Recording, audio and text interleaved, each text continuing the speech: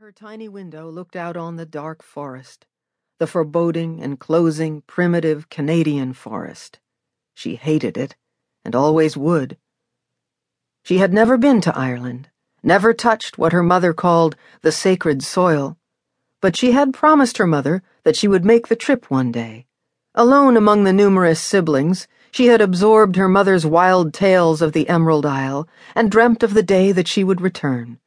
Drenched in diamonds and fine silks, she would sweep upon the condescending charity school and the arrogant church that had between them conspired to destroy her mother's soul, and full of pride and arrogance, she would announce her name and the name of her mother.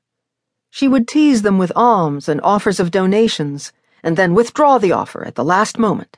They would crawl in the dust. Was there dust in Ireland? Probably not. Her mother spoke only of rain upon endless rain and lush green fields.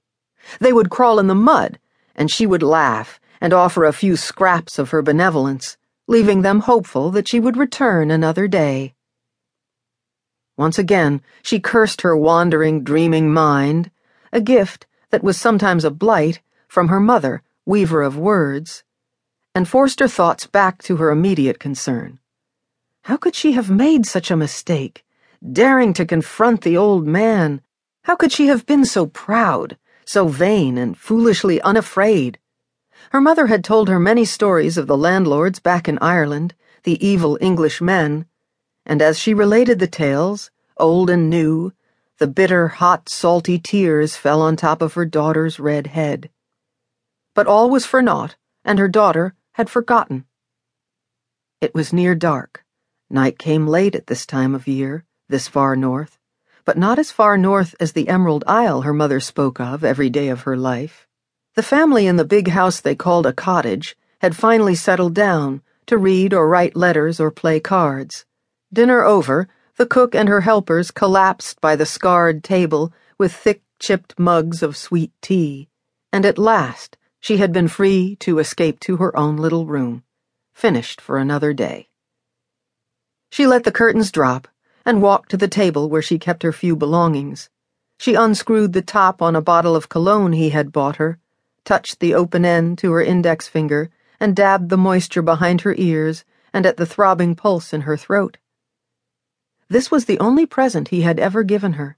He didn't want anyone to wonder how she could afford anything too nice. Footsteps on the path, kicking last year's dead leaves out of the way.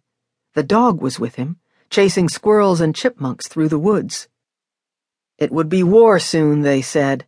Even after the horrors of the last one, the men's eyes glowed with the excitement of it.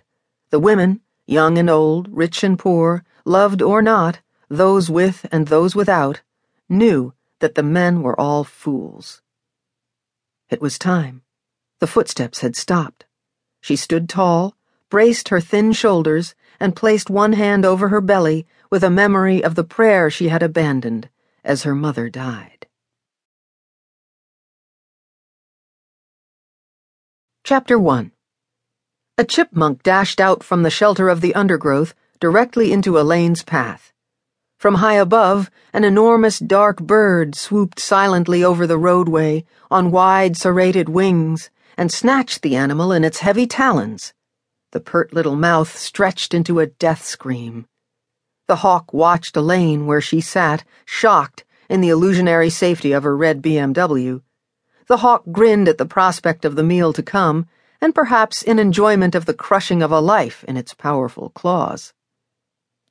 In the days to come, Elaine would replay the scene in her mind, over and over. The hawk and its prey disappeared behind a line of naked trees, without a sound. Unsure of where she was going, Elaine had been driving so cautiously that a gentle nudge of the pedal sufficed to slow the car down. She pulled over to the side of the dusty road and took a deep breath. As her heartbeat returned to normal, she checked the scribbled directions one more time. After several false turns, at long last, this looked as if it might actually be the place she wanted. A handcrafted sign had been nailed to an old pine tree on the other side of the road with the single word Madison written on it in flowery green script. A narrow driveway ran under the tree, and beside it sat a handmade wooden garbage bin freshly painted.